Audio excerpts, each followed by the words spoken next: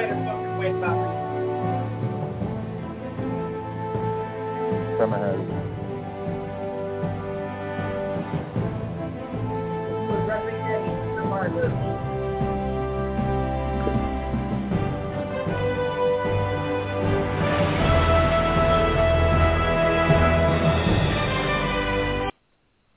All right, everybody. Welcome to this very special edition of the Web Cave. I am the host tonight, Doug Hammer, and tonight is a very, very special edition as it is the debate that these two guys have been waiting to do, the face-off. Batman versus Spider-Man. There's going to be 5 rounds, of course.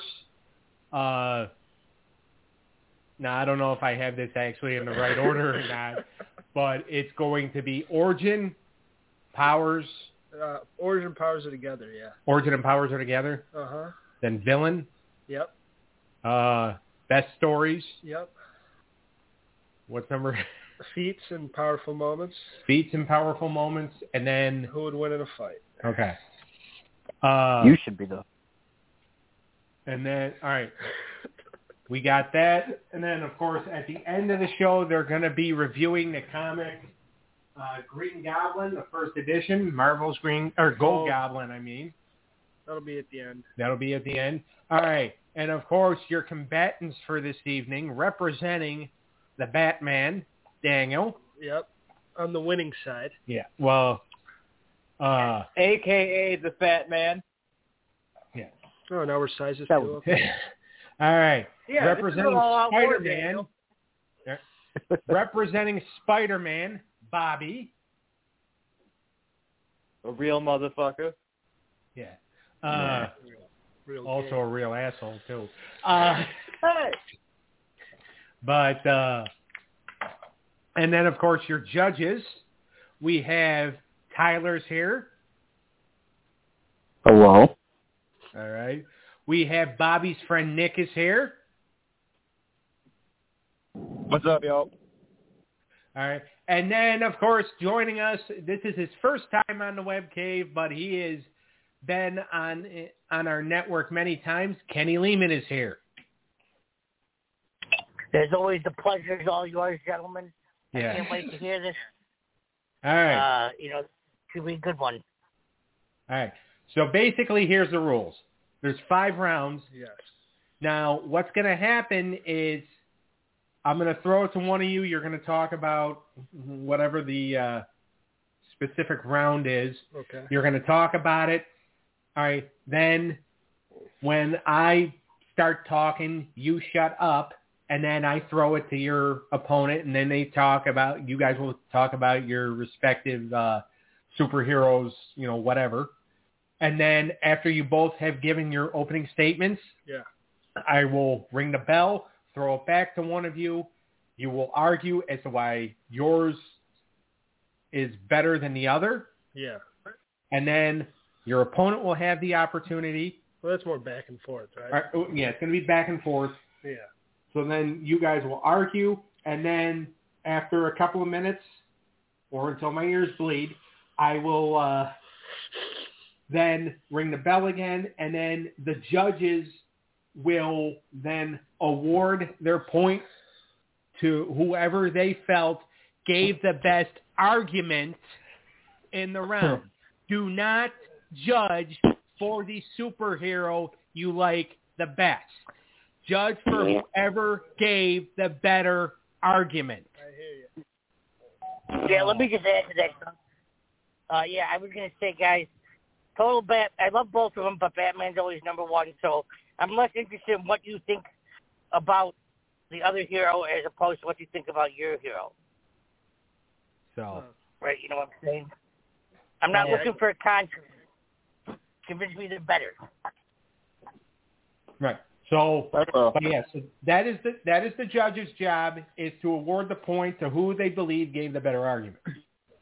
So now that the rules have been read loud and clear, or at least loud, we're going to start round 1 is usually what? Origin. All right, Origin. You're doing great. You're doing great. All right. Daniel, we'll start with you. Talk about Batman's origin. All right. kind of a real quick. Everyone knows his origin. Everyone knows about in Crime Alley with the pearls with his mom and dad, and them getting shot in front of him by Joe Chill, by a random guy. Unless you're going by the first Batman movie in the late 80s, then the Joker killed him. But in any other interpretation, it's this random dude, Joe Chill, and they kill his parents. So after a while, if his definitive origin is Year One by Frank Miller, at least in my eyes. He's had some others in the comics, and they've kind of done different things in the movies too, but it always goes back to the same thing. Parents get shot. He becomes Batman. There's some other stuff thrown in there with Ra's al Ghul and training and shit. But that's how he comes to be Batman, and then he inhabits Gotham City. That's the city that he vows to protect. He works with some of the, best people in the game, like Jim Gordon, who becomes the commissioner at some point of Gotham, of the GCPD. He develops the Bat family after a while. He starts by bringing in Robin. He proves that he is a good mentor. These kids go on to do various things and become superheroes in their own right. And then the Bat family is this big group that's, rivals a lot of superhero groups nowadays. The Bat family's huge. And, he's got some of the best side characters in the game, which I would argue that he totally beats Spider-Man in that category. He made the Bat Cave. To me, this is all part of the origin because we don't have individual rounds for this shit. So he makes the Bat Cave. He's got the Batmobile, and he goes and fights crime. And I'll get into more of the stories and stuff after. All right. Bobby, you're up. Talk about Spider-Man's origin. All right, I'm going to be obviously talking about Peter Parker's Spider-Man. Everybody knows that Peter Parker lives with his Uncle Ben and Aunt May. What a lot of people don't know is he was born with his original parents who were tragically killed, so he was adopted by his Uncle Ben and Aunt May. And he went to a local high school where he was a very gifted science student who was on track to have a full scholarship to go to college for science. And he was at Oscorp at a demonstration on radiation, and Peter was accidentally bitten by a glowing radioactive spider. And then after he was bitten by the spider, Peter wanders out into the street, and then feeling very ill, and he manages to superhumanly jump into the air and lands on the side of a building, realizing that he now has proportionate speed, strength, and agility of a spider. And one thing that Peter does within his story opposing the Batman is Batman's origin is when he's grown up, he has a mentor that teaches him everything, teaches him how to fight, teaches him how to be a detective, teaches him how to be a superhero, basically teaches Bruce how to be Batman. On the other hand, Peter Parker's uncle was killed after he shortly gained his powers. So Peter had to learn on his own and teach himself how to be a superhero, teach himself how to fight, teach himself everything that Peter Parker knows how to do. Unlike Batman, Peter never had a mentor. All right. Ding. Okay. Ding, ding. Ding, ding, go at it. Well, that last line's already bullshit. Excuse me. Huh? I'd like to ask a question. Go ahead. Question. Okay. I'll start with Bobby, actually. Origin, how far will you take his origin? When did he become the I can't hear you. Yeah, we can't hear you. Kenny, speak so we can hear you. Okay, how about now? Is this better? Yeah. Good. Fucking phone. Anyways, in terms of Bobby, in terms of Spider-Man's origin, what point do you think he's the Spider-Man that, we'd instantly recognize from, any, comic book, any comic story told, you just pull one down off the shelf and it's, it's not the beginning of the stories. It's not towards, it's a modern comic book. When does he become that Spider-Man? What is that moment? His origin. It's pretty much right after Uncle Ben dies and he realizes who he is. Once he discovers the kind of hero he is after Uncle Ben dies, when he realizes that with great power comes great responsibility, he takes that into his own depth and becomes the hero that everybody knows. That's when they branch off all the other comics. I'm purely just talking about how he obtained his powers and became the role of Spider-Man. The other stories and stuff I'll get into in the further rounds. Okay. Excellent. All right. Daniel. Let him ask a question. What's up, Kenny? This is good. Now, this is a little more of an experimental question. Now, Yes. Depending on, when do you think, through all the years, Batman is very old property. When do you think that, the Batman that we recognize now is something for years and years that took to build? Do you think that it was something that, do you think another character would have held out as long? No. No, okay. Definitely not. I think to me, the turning point, because Batman was big, almost on debut. It's not he didn't fade to the back. Batman books have always sold. I'd say if we're going chronologically, I think when Neil Adams started taking over and Denny O'Neil and stuff in the 70s and kind of started going darker and stuff. I think that's the Batman we know today. And year one and stuff. And just but if it's moments in the superhero's life and stuff, the events around year one and starting to help out with Jim Gordon and stuff and getting that kind of respect for each other. And then around the long Halloween and stuff like that, when he starts really being Batman, obviously he doesn't become Batman as soon as the parents die, right? A lot of other stuff has to happen, and he waits till he's 18. Excellent. That clears up my that exactly what I wanted to hear about from both of you. So back to you guys. Okay. All right. Now, ding ding. Right. Start the battle. I don't think that's fair to say that that he had a mentor. I mean, he had Ra's al Ghul in some incarnations, but not all of them. Certainly not in year one. And he had Alfred, and Alfred taught him how to fight and stuff, but he didn't teach him the 127 versions of martial arts that he knows. And he helped him with becoming a detective and all that stuff. But who was Batman's true mentor that really taught him everything? He's taken little. He had Alfred. He had Gordon.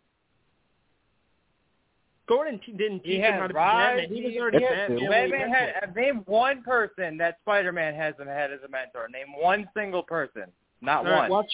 Watch an MCU movie. Tony Stark. I was gonna say. But that's fucking bullshit. In every single comic book, if you read from 1962 till today, Spider-Man never has a mentor until fucking Kevin Feige got a hold of him. But Tom Holland's your favorite Spider-Man, and his Spider-Man. No, he's not. I've said multiple times that Tobey Maguire is my favorite Spider-Man. That's correct. He's correct there. Okay. So Tobey Maguire is great, but Iron Man was a mentor for him in the movies, and he's always had help from the Avengers. I'm not talking about the movies. That's why I didn't use the movie origin. Well, we got to talk about the origin that Stan Lee wrote in the 60s. Characters in the movie too, though. I'm aware of that. I'm not using the movie. He's had a mentor in a couple different iterations. Batman's had people, he's had help, but I don't think he's had a clear... Alfred, but I'd say Alfred's a good... he was the father figure and stuff, but Batman had to go do a lot on his own, too. His real mentor is his money. Alfred literally builds the Batsuit, built all of Batman's gadgets, taught him everything he knows, taught him how to be a detective, taught him how to be stealthy.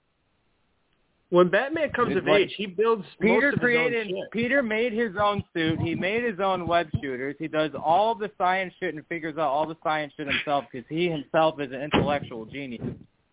Oh, Batman's not?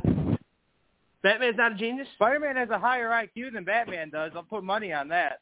No way.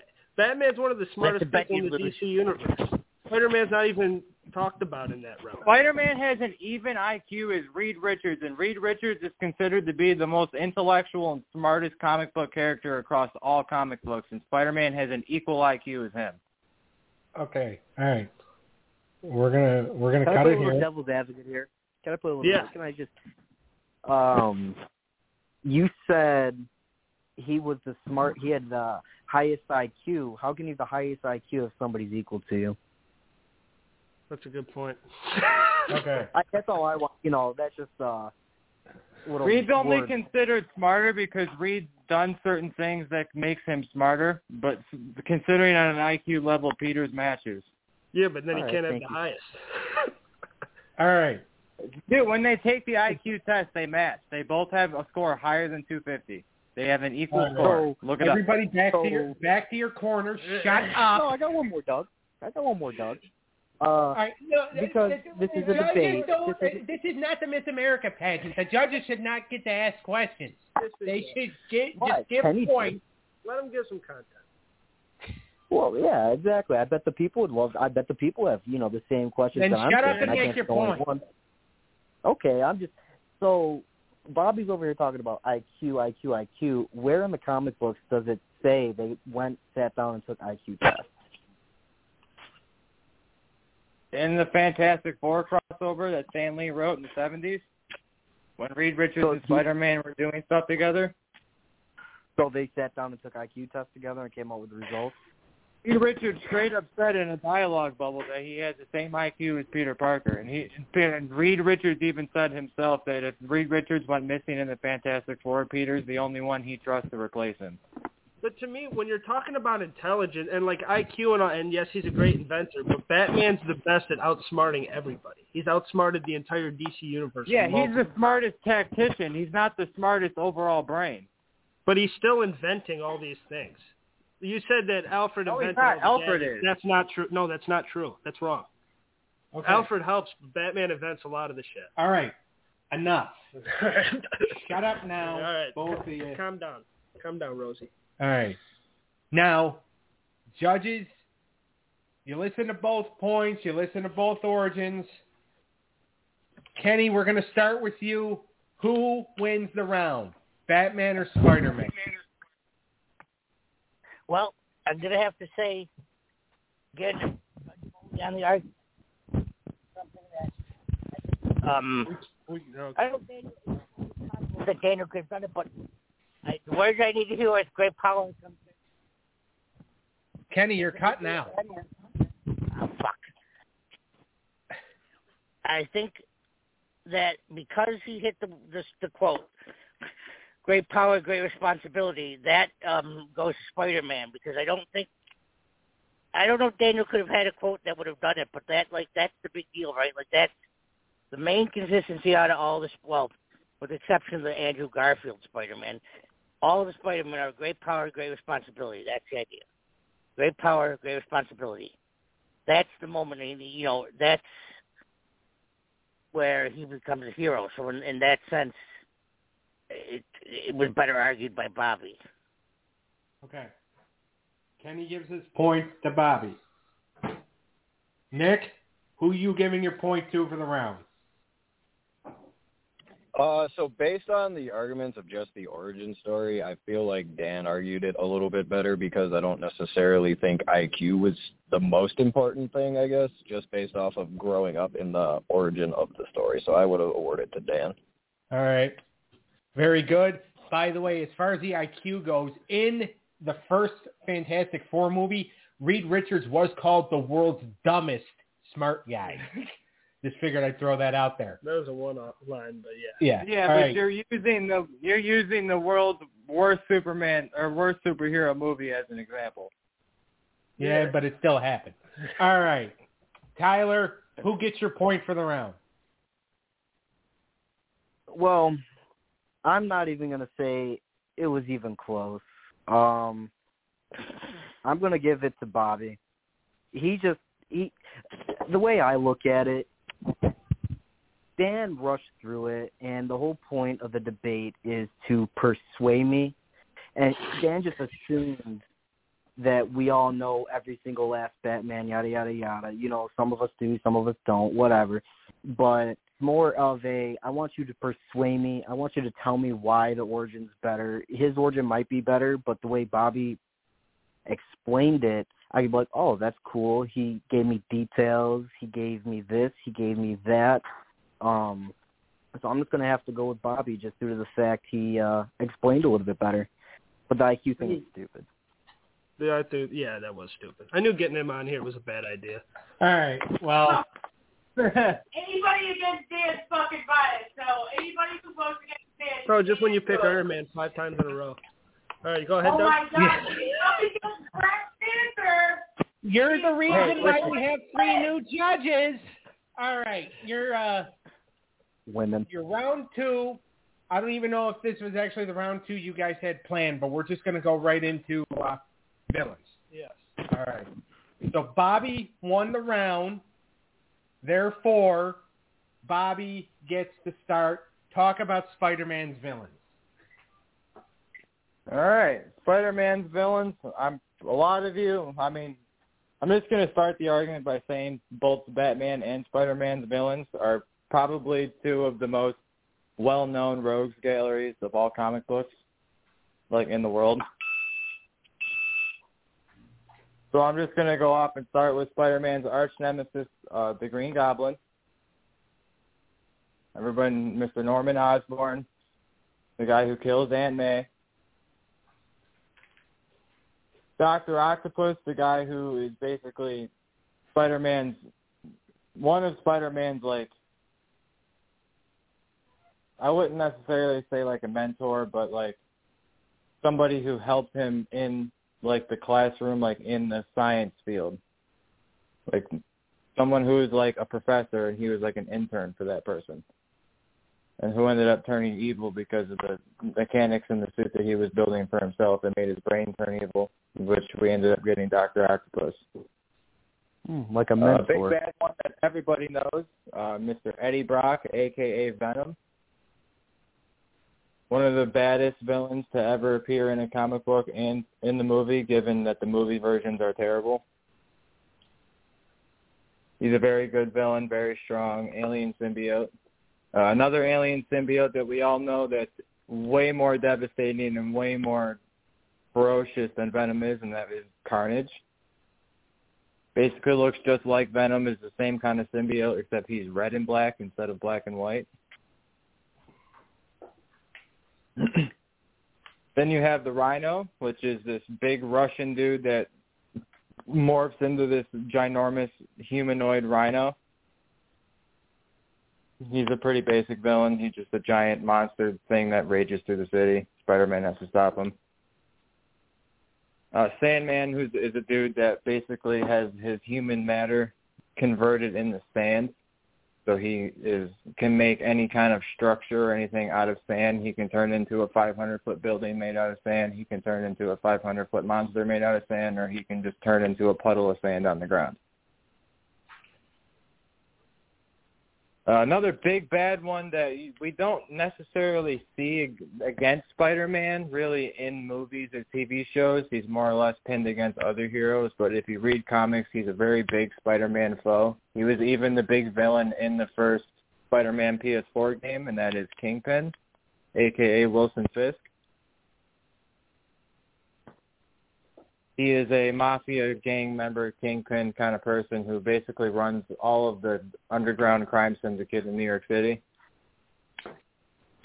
He's kind of like the boss of all the villains in the city, like the Green Goblin and Hobgoblin and like Kraven the Hunter and Mysterio, and like all these other villains have to answer to Kingpin. And then the one that we've seen recently in a movie is Mr. Michael Morbius. He's not really featured very much in the comics, but that's one that people may or may not know is a Spider-Man villain. The other one that I previously named is Hobgoblin, which is basically a mysterious spin-off of the Green Goblin that they came out with in the 70s and the 80s.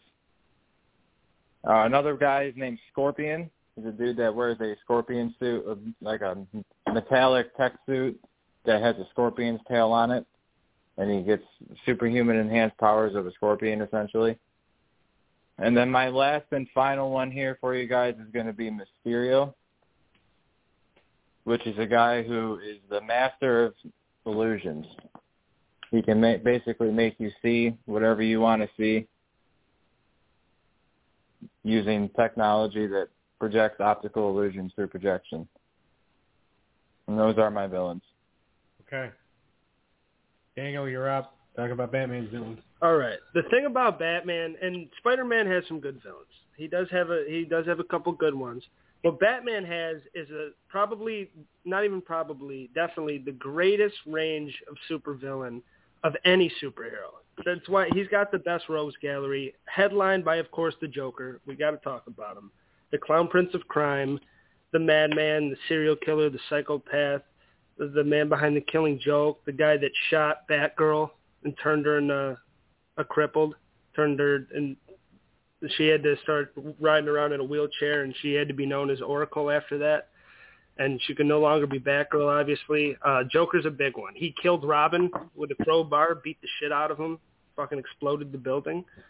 But it doesn't fucking stop or end with Joker, which I know Spider-Man's doesn't either, but after Joker, you have so many other fucking killers. You have tragic villains like Mr. Freeze, who's just trying to get his wife back, and he's just trying to find a way for his wife to live, but he's got to kind of rob and steal and do bad things to make that happen, and then he becomes a little darker because of that. And Clayface, who's this shape-shifting villain who's like a big mud monster pretty much, and all he ever wanted to be was an actor. He's got a tragic story. You got some like weird ones like the Mad Hatter, who's just this little guy that's like addicted to Alice in Wonderland, and he's got these toxins that he uses. You got Scarecrow, who's got his fear toxin, and he's just obsessed with making people scared. And Batman's got to battle up against that. He goes against a wider range of people. The Penguin, who's just a mob boss, and in other variations, the Penguin's a little something else, but a lot of people's favorite. He's a mob boss like Colin Farrell in the new movie, and he runs shit, and he's just this little guy, but he's got armies behind him of mobsters. Black Mask is another crime boss who likes to slice people's faces off them. You got Victor Zsasz, who's kind of another deep cut, a serial killer that when he kills you, he etches a tally into his skin with a knife. He has so many good villains. He's got a cult leader in Deacon Blackfire. He's got the Court of Owls, who's this whole organization that's been in Gotham for centuries and centuries and never talked about, the richest, most elite in Gotham. And then they plan to kill people so they can take their power. And they come out of the shadows and no one really, and it's supposed to be an old like myth. And they strike Batman out of nowhere. They almost have Batman killed multiple times, but he finds a way out. And he finds a way to beat him, of course, because he's fucking Batman. You have, like I said, a cult leader in Deacon Blackfire who had mass amounts of people behind him. You got Man-Bat, who this scientist, Kurt Langstrom, that fucking puts a serum in himself, and he turns into a bat, and he's like a supernatural creature. He's fought Ra's al Ghul, who's the leader of the League of Assassins. They call him the Demon. He's immortal. He's a killer. He's got the League of Assassins behind him. He's got the Lazarus Pit, so where if he ever is about to die, he can jump in there and he's good to go. And he wants Batman to be his heir someday. So that's a whole thing. And Batman starts clapping his daughter's cheeks, but that's neither here nor there. Talia al Ghul could be considered a villain too. You got so much to work with. You got the Riddler, who just wants nothing more than to prove I'm smarter than you. That's a different type of villain. He doesn't care about world domination, doesn't always even care about killing people. In some iterations, he does have serial killer tendencies, of course. But the core of the Riddler is he just wants to prove to Batman that he is intellectually superior. And whenever Batman beats him, it drives him nuts and makes him go crazy. You got Hugo Strange, who's the main villain in Arkham City. A couple of our favorite games growing up. It's crazy to think that was growing out that game, but there's a few more, but I know we only have so much airtime. There's more than a few more. Okay. All right. Let's ring the bell. Ding, ding. I mean, yeah, Batman's got a lot more villains. I definitely feel like Spider-Man's got a few, but Spider-Man's are definitely better because most of Batman's villains are just mob bosses, dudes that run crime within a city, and a lot of Spider-Man's villains are super-powered, super-enhanced beings. They're not just regular dudes running crime in a city. He's got a few of those, but a lot of them are super-enhanced beings. Like Kingpin, he's the same thing as the Penguin, except Kingpin's a 7-foot fucking behemoth of a human being with superhuman strength. The Penguin's just a short little fat fuck who has to get backed up by dudes with guns in the other room. Yeah, but he's also that's what Gotham City is, though. That's Batman's story. Batman is supposed to be on the streets fighting the scum of the earth that inhabit like a bad, drug-ridden, crime-ridden city. And he still fights super big, huge, like Solomon Grundy, who's a hulking monster, who's basically like Frankenstein. And he still fights people with superpowers. Very slim of few of the bunch. I mean, when he's in the Justice League and shit, he fights beings with superpowers. I'll give you that. But for his sole Gotham Rogues Gallery, not a lot of those people are superpowered beings. Yeah, but he's been in every incarnation. All of Spider-Man's are superpowered beings. They all have powers. Yeah, Spider-Man so does face the Hulk and Wolverine and people like that at times and is beating them. But so does Spider-Man. Spider-Man has superpowers too, and so it's more of an even matchup. Batman doesn't have powers, and he's still going up against gods and stuff with the Justice League.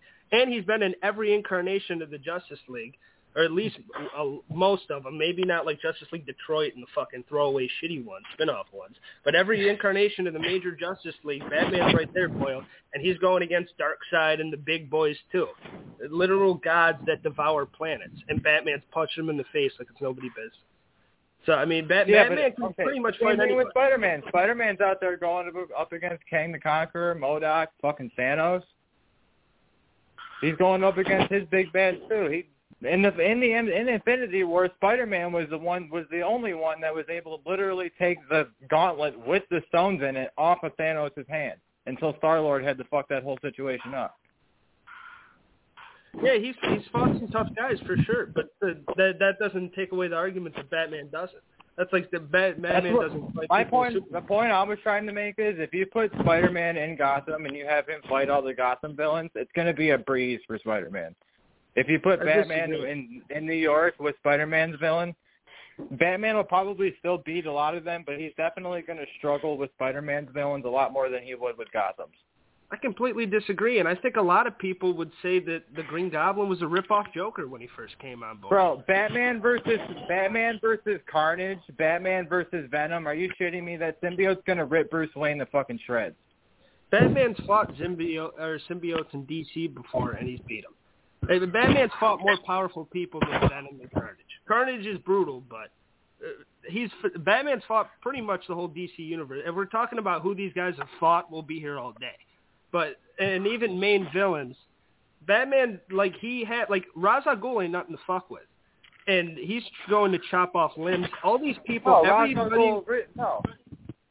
Ghul isn't nothing to fuck with, but if Spider-Man had to fight Rod, Spider-Man would breeze right through Ra's al Ghul like he was nothing. And I haven't even talked about some of the deep cuts, like Professor Pig, this psychopath that grabs kids off the street and fucking turns them into like lobotomized zombies and then puts pig masks on them. Batman has to do a lot of, because Batman does something that Spider-Man doesn't have to do a lot of, because Spider-Man's got his, plot-powered Spidey senses, but Batman's actually got to do detective work. Batman's got to figure out what's going on. Batman's the most plot-armored character written in a comic book. All right, well, let me finish my point. Batman's got to do all the detective work. Batman's got to figure out the crime and then go solve it. He doesn't just say, ooh, bad guy, and goes and fights. Batman's doing, and he's got to go up against different type of people, just like psychopaths in a different way, or just a drug lord, or someone like Pig, or someone like Clayface who's got his own motivations, and Mr. Freeze who just wants his wife back, and Batman doesn't even want to beat the shit out of Mr. Freeze because he feels bad for the guy. But he's still got to because Mr. Freeze is trying to fucking freeze a bunch of people in a bank to death and take all the money. Batman's got, to me, he's got more tragic villains. He's got characters with more depth, not just super-powered behemoths. It's easy. I mean, that's not fun to watch all the time. I like story. Batman's villains are like Spider-Man's daily little task that he does during the day until a real problem arises. All right. Everybody back to the corners. Back to the corners. Ding, ding. All right. We've heard both points. We've heard the arguments. Tyler, who gets your point in this round? I'm going to go with Daniel, Batman. And just for the simple fact, honestly, you guys were side by side when it just came to listing off villains. The only thing I enjoyed that Daniel did a little bit more is he kind of did the origin of the villain for a couple of them. Instead of just rattling them off, he kind of explained who they were and then what they were. So, honestly, I think that's the only reason why I'm going to choose Daniel, just because of the little bit of the origin for the villain as well. But that's about it. All right. Kenny, who gets your point for the round? Well, to start off with, again, like, this is probably the hardest category. There's so many, and actually this whole debate is hard because there are a lot of similarities between Spider-Man and Batman that we haven't even talked about. But, like, Spider-Man himself actually fought a good deal of nobody, they call them Mafia in Marvel Universe, but Mafia guys like Silvermane and Hammerhead and basically just criminals. But they didn't want to call them Mafia because they were a little afraid, they didn't want to be too real to have the real mob come after them. The mob might be upset. But there's a lot of crossover. And like, the one area I think that Daniel kind of pointed out was that almost all of Batman's villains are personal. Like, where Spider-Man is often up against terrifying, villains, but they're not always personal villains. They're not people who, like, now there are a couple times, like the last hunt with Carvin, whatever the fuck is, the hunt guy, that was personal. Even the thing with the Green Goblin is, like, it's so weird because sometimes it's personal, but sometimes it's generally not. It's not because he's Green Goblin. Is the Green Goblin psychotic or is Norman Osborn psychotic? Are they the same person? I would argue at their best they're not. In the Spider-Man with Tobey Maguire, when that movie's interesting is when he's clearly two different people. But I would say again, to me, the Batman villains, and it's really close, but they just have a more personal, like, grit to them. Like, Spider-Man is fighting, has personal villains, but he's also fighting, like, the Kree and the Skrull, whatever, these like, eldritch horrors that really don't have emotion attached to them. Well, almost inevitably, at some point in a Batman's, with his main gallery, it's always a personal issue at some point. Whether it's because he's the only man that scares Bane, or he won't laugh for the Joker, or he's smarter than the Riddler. Whatever the issue is, it's always personal, and it's easier to connect with. All right. So your point goes Daniel. to Batman? Yeah, Daniel. Okay. All right. Nick, who's your point going to? I'm also going to give my points to Dan because I agree with the other two that the Batman villains have more of a personal feel to it, and I agree that Dan did a good job of, like, explaining that, like, the personal side of it.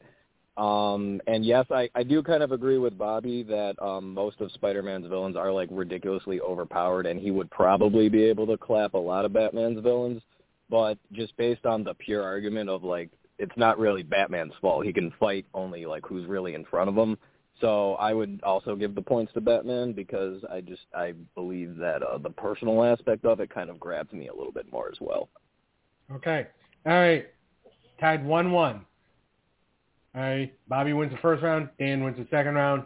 Round 3, which I believe is Powers, right? No, it's Best Stories. Best Stories? Yeah, we already did Powers with the origin. Okay. All right. Best Stories.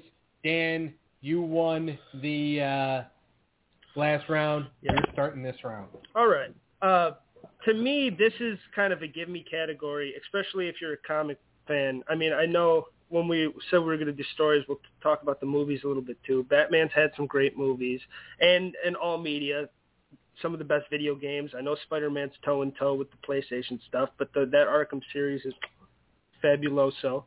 The animated series is still one of the best pieces of art to ever be put out there. But then if you go to the comics and you go to the Batman aisle, he has probably more classic stories than anybody, including Spider-Man. Spider-Man has some good stories, and he's been in some good crossover events and stuff. But Batman, as far as solo classic stories, I think takes the cake. One crucial villain that I forgot in the last round, but he headlines this event, so I got to bring him up. Hush, who's another a childhood friend of Batman, who his parents were more abusive. They were rich too, but they were abusive. And Batman's parents, were obviously great people. But Hush tried to kill his parents when he was young. He cut the brake lines. But then Thomas Wayne, Batman's dad, saved his dad because he was a surgeon after. And then Tommy hated the Wayne family. That's Hush's name, Tommy Elliott. He hated the Wayne family forever, and then he comes back wrapped in bandages and calls himself Hush, has 2 badass guns, and that's a whole mystery. It's just finding out who Hush is. That's that story. And then the Riddler's behind it, and there's some other stuff. But Hush is one of the most classic modern-age Batman stories. Of course, you have Frank Miller's Year One, which is the definitive origin. And Batman's got this thing with that where you have 3 stories that you can go to one after one after one. If someone went to me, like if Tyler, who's not a comic fan, came up to me and said, Dan, I just want to get into Batman. Where do I start? I give him these 3 things, and I say, have fun. You give him Year One, The Long Halloween, and then Dark Victory. Some of the 3 best Batman stories ever wrote. Jeff Loeb wrote the latter 2. And Frank Miller did the 1. But all 3 are very similar in story, and it very much feels like a continuation of one after the other. You have, like, Elseworld stuff even, like The Dark Knight Returns. That's out of continuity, but still one of a lot of people's favorite Batman thing ever, where he's beating the shit out of Superman like it's nobody's business. And he's got the big armored suit that inspired Ben Affleck and all that. He's got Batman the Cult, where he takes down a whole cult, and that cult leader, Deacon Blackfire, I was talking about earlier. The War of Jokes and Riddles, when Joker and Riddler get into a huge crime war, and Batman's in the middle of it. He's been the center focal of huge universe-spanning stories like the Justice League Tower of Babel, where he's got a plan to kill the entire Justice League. He's got a plan. He's got contingencies to take out the entire Justice League. And Ra's al Ghul finds a way into the cave, and he gets the plans, and the Justice League start dropping. And it's Batman's fault, and they're all looking at Batman. And that's one of the best Justice League stories of the 2000s. It's written by Mark Waid, Tower of Babel. And Batman's like the center of it. Yes, he kind of fucked up in that story, but it also shows you anybody can fucking get it for Batman. Because any of those heroes could have went evil at any time, and he's got a plan for them. That shows you his intelligence right there. But he's had the Night of the Owls, even New 52, which is everyone's least favorite era in comics. His New 52 stuff is fucking awesome. That's when the Court of Owls is introduced. And there's a Mr. Freeze backup that's fantastic in that. City of Bane with the newer stuff, that was all right. But even modern day, James Tynion's run and introducing Ghostmaker and stuff. Batman's one of those guys that's consistently had really good writers, from your Jeff Loebs to your Frank Millers to your Alan Moores to your Grant Morrison to Scott Snyder. I know that a non-comic fan, they wouldn't know a lot of those names, but that's comic royalty if you are a fan. Any top 10 lists if you look up top 10 comic writers, most of them have done something with Batman. That's a lot of people's favorite character. And he's got the library. He really does. Spider-Man's got a lot of cool shit going on, but I don't think that his storylines are as acclaimed as Batman's. I'll finish. I don't want to go on too long. I could list 10 more stories, but. All right. Bobby, talk about Spider-Man stories. All right. Well, I'm going to start it off by saying Batman does have those big stories, and much like how Batman's villains, they're more personal to Bruce Wayne. Spider-Man's stories are more personal and more relatable to the reader than any Batman story is. Not every person out there that's reading comic books is some rich kid who lost their parents due to a tragic murder and have to deal with the dark mental twist of that aspect and trying to be a superhero growing up.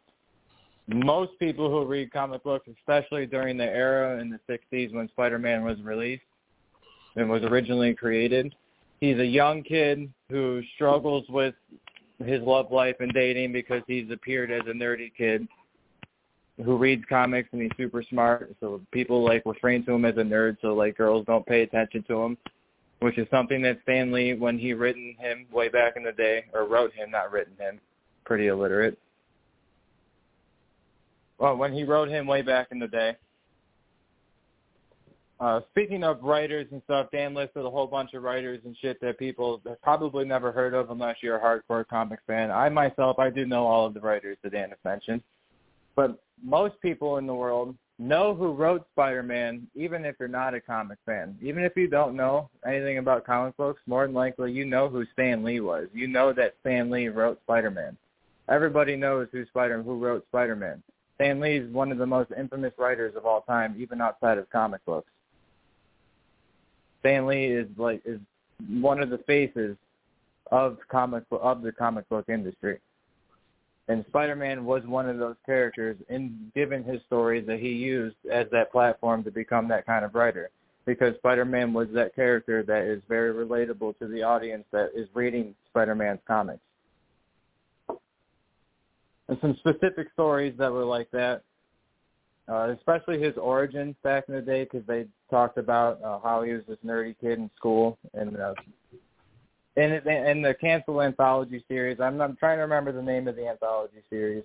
I don't remember the exact name of the series that Stan Lee wrote, but it was in 1962 when he wrote it, and it was an eventually canceled series, but this was the series that basically donned Spider-Man's first solo series, and it basically explains Peter's origin and how he is as a person, more Peter Parker before he obtains the powers of Spider-Man. It explains I how believe people that's called The Amazing Spider-Man. That was his first solo run. The very first time he was introduced, it was called something else. Oh, right. It was in an anthology series and some other book. I don't remember what the name of that one was.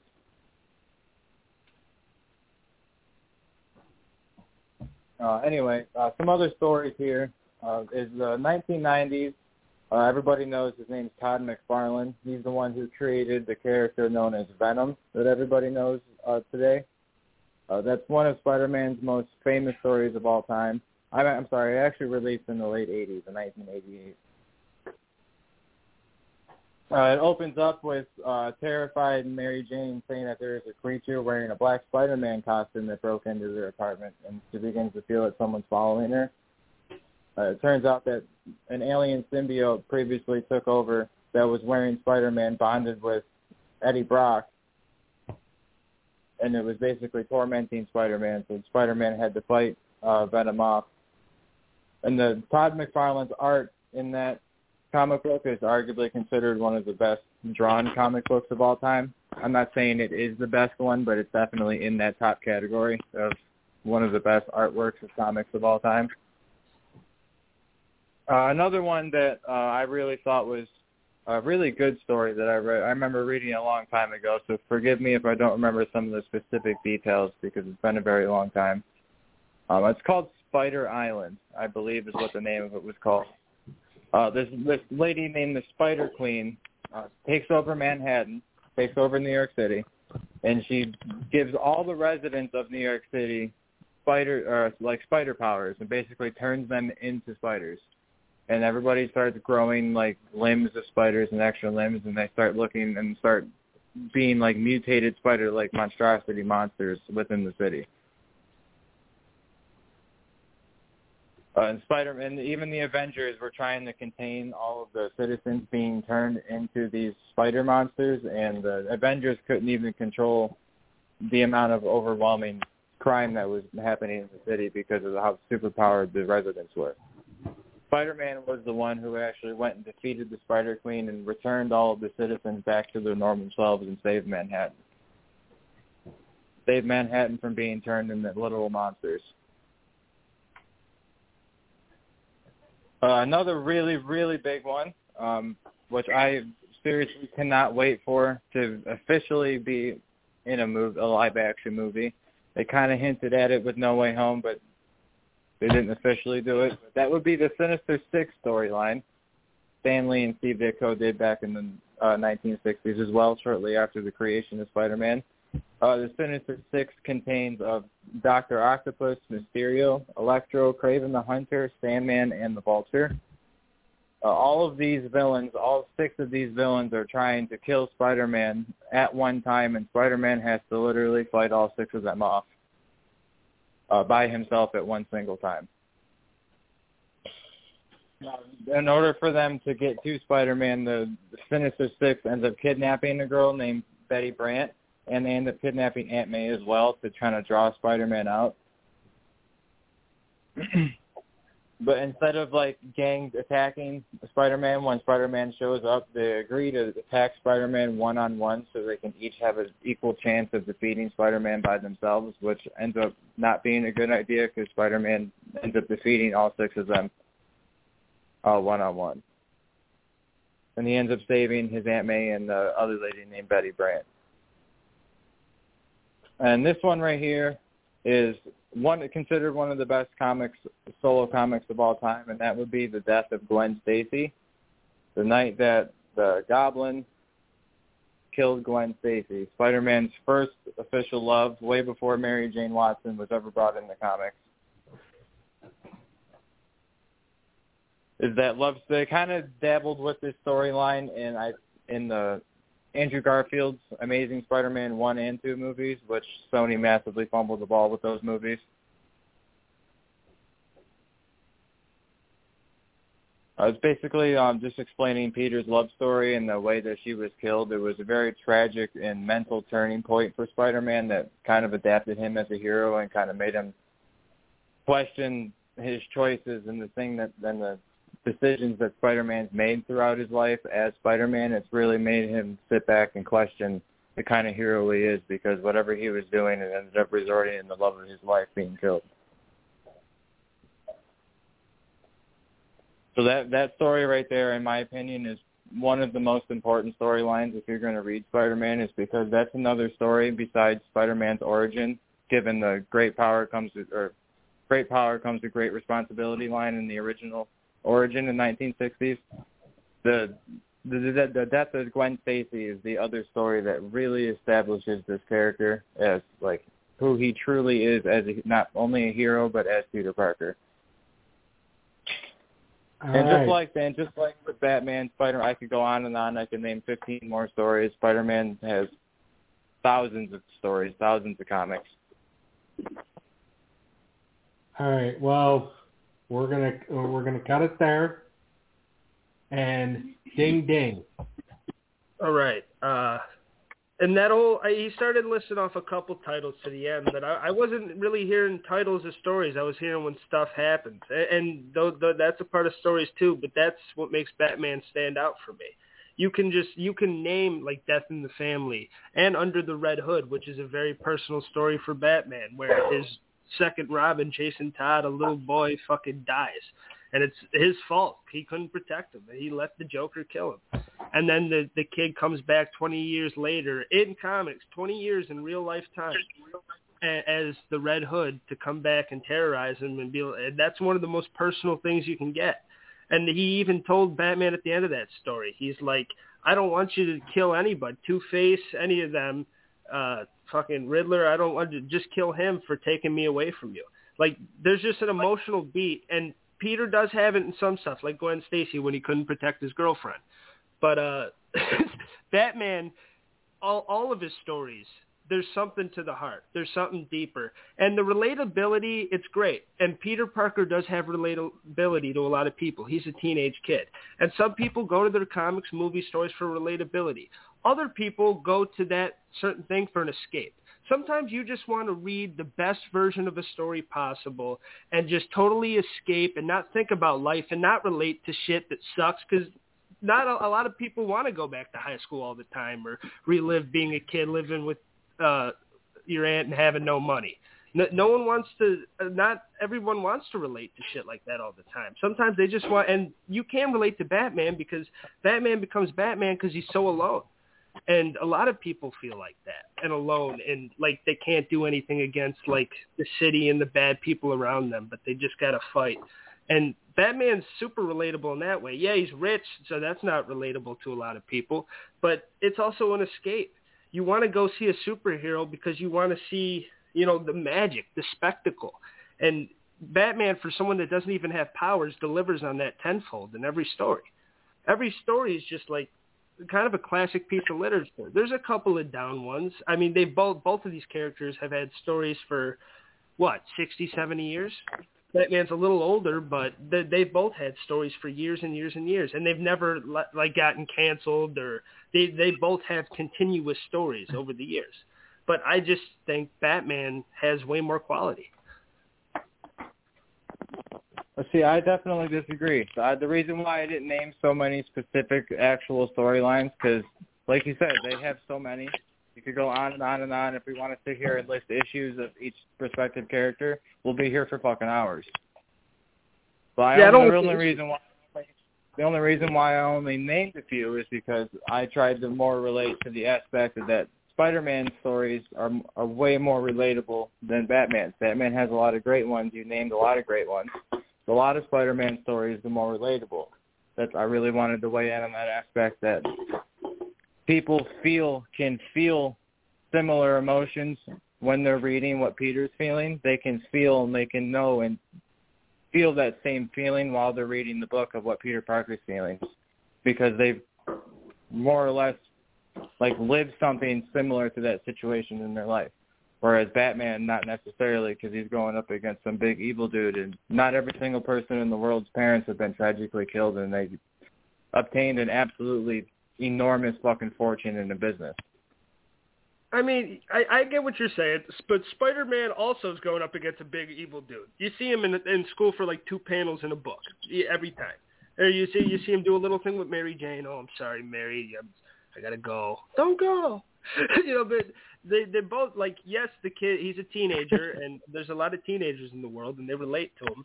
But Batman, that darkness, a lot of people can relate to that too. And it's fantasy. It's not always about relatability. Sometimes people just want to see somebody beat fucking ass, and that's what Batman can provide. Yeah, and Spider-Man doesn't? There's something about Spider-Man swinging through the city about to kick someone in the face that people love. If you want to sit here and talk about stories that more people love, I'll use 2002, Tobey Maguire's first Spider-Man movie as an example. Every single child in every country around the planet was in a Spider-Man costume because that movie came out during that time era. That never really happened for Batman people. That's not true. People were getting tattoos when the Keaton movie came out. When Michael Keaton's Batman movie... the Spider-Man took over the world. So did the first Tobey Batman Maguire movie. It was on every billboard, every commercial. I still see billboards around where I live now where that fucking Spider-Man is still on the back of the drive-in theater screen at the local drive-in theater in my town. That Spider-Man is still there. It's still Tobey's. After 30 years now, it's still there. And that's more of our generation, so that's why you remember that a lot more. But the fucking world went just as on fire in 1989 when the first ever Batman came out. People were getting the bat symbol fucking tattooed on them, for God's sakes, and they still do. But a lot of that started with that, and that's when they had the McDonald's toys and stuff, and they made fucking millions and millions, and not only box office, but merchandise off that movie. But when Batman came back, when they brought it from the 60s show and then they made that big budget movie with Burton and Keaton, Batman took over the fucking world, man. He was a huge pop culture icon. He still is. These are 2 of the biggest pop culture icons in superhero history. I mean, Superman. If they were so big, then why was the superhero movie genre dying at that time? Why was Tobey Maguire's Spider-Man movie the one that really brought comic book and superhero movies back to the big screen and made people realize that this was a good idea? Because of technology. The technology wasn't. How can you say that when the last Batman movie came out, 2 years before, 3 years before that? And how did the effects look in Batman versus Robin? The technology was there a lot more in movie. 2002 than even 98. Technology in movies and VBX and all that shit changes year on year. It just keeps getting better and better. Batman, it did take over the world because no one just, like, they weren't rushing to do another one because movies weren't being made at a fast frequency as they were even in the mid-2000s. Now it's like, holy shit, it's like every month there's another Marvel movie, right? But back then you had the fucking Christopher Reeve Superman movies, and then you had this Batman deal. And people were just going, like, the whole world was going to see it. And yes, you didn't have a bunch of superhero movies, made after that, but you didn't really need it. You had the definitive versions at the time. And Marvel wasn't really in the position because that's in the 90s is when they started struggling financially and shit. And then obviously they fucking came back from that because they're huge now. But movies just weren't getting made like that back in the day. But Batman in 1989, I feel like that had just as much of a cultural impact. And the Dark Knight trilogy, fucking, oh my God. That's what made people love superhero movies again, if you weren't on the Marvel side of things. All right. Ding, ding. Back to the corners. All right. That was round 3. Need some water.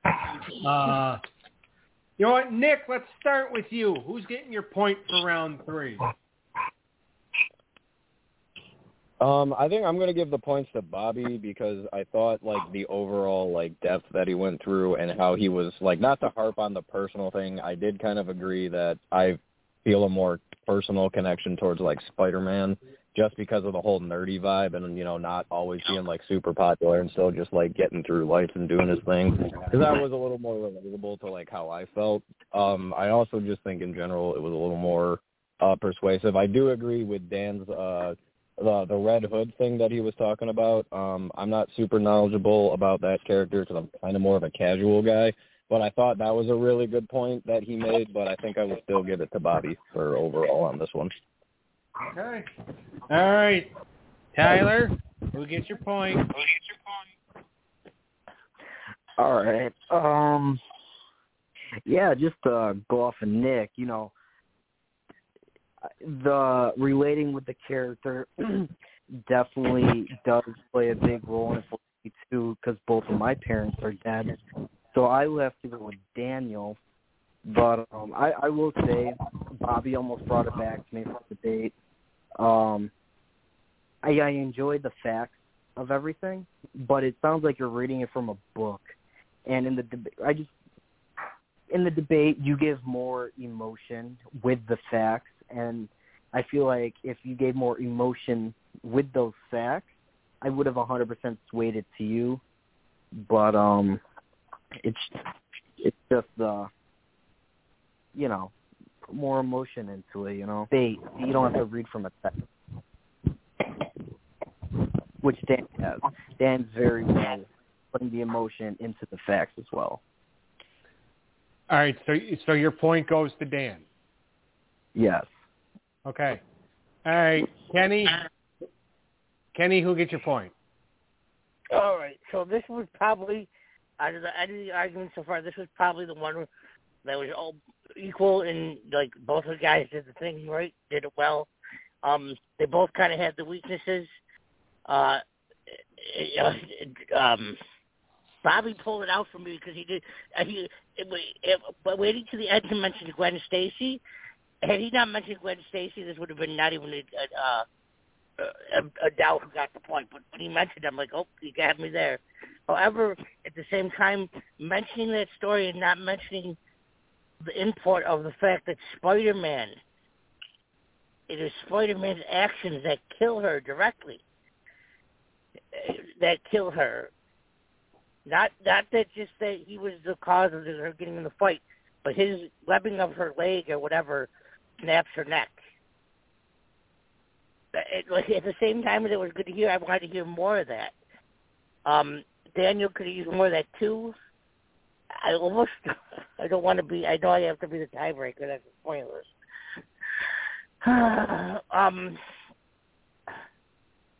Solely on the basis that I felt,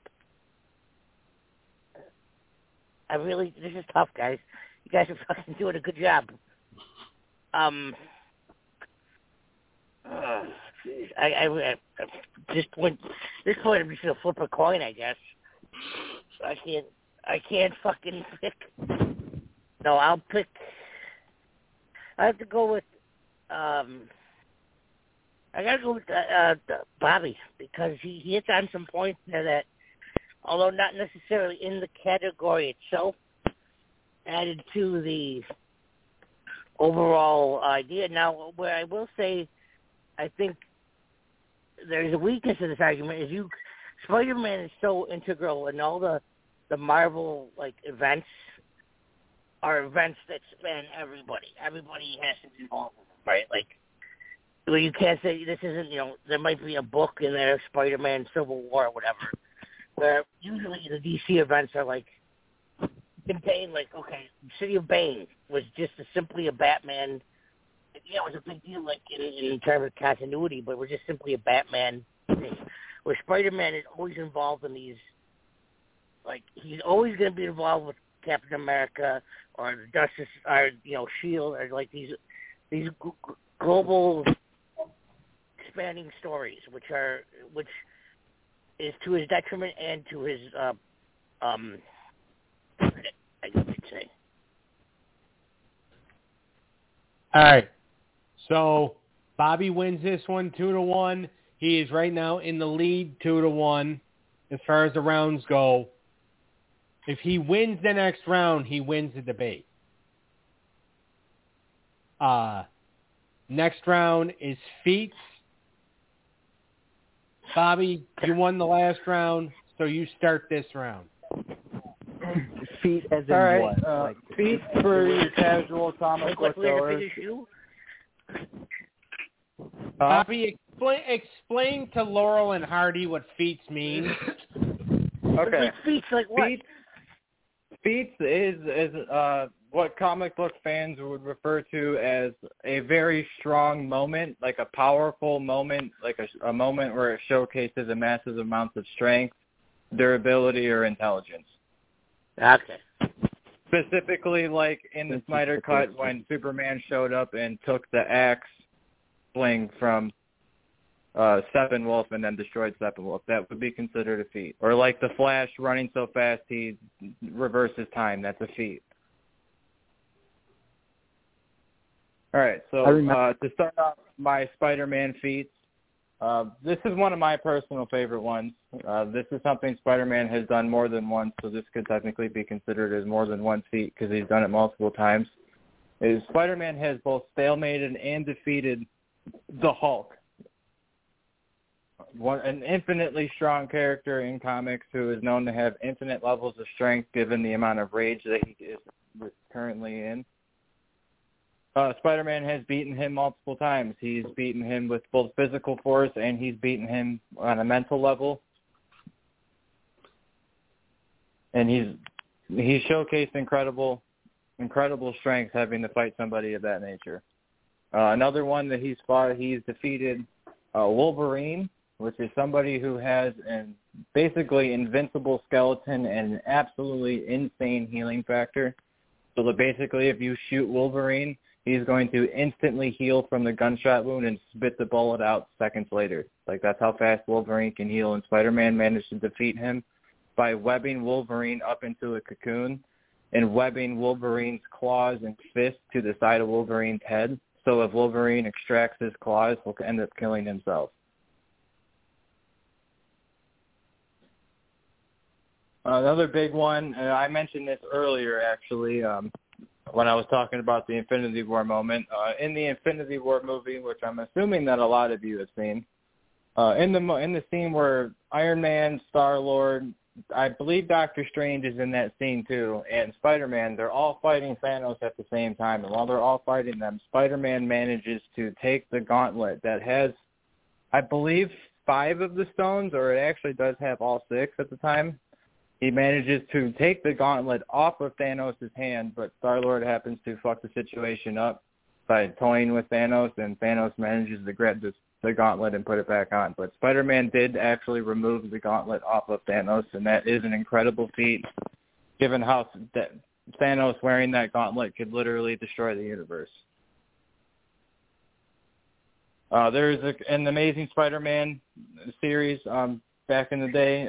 He was very weakened and concussed, and he managed to one-shot someone named Alistar Smythe, who was also known as the Spider Slayer, someone who is basically his sole purpose is to slay the spider.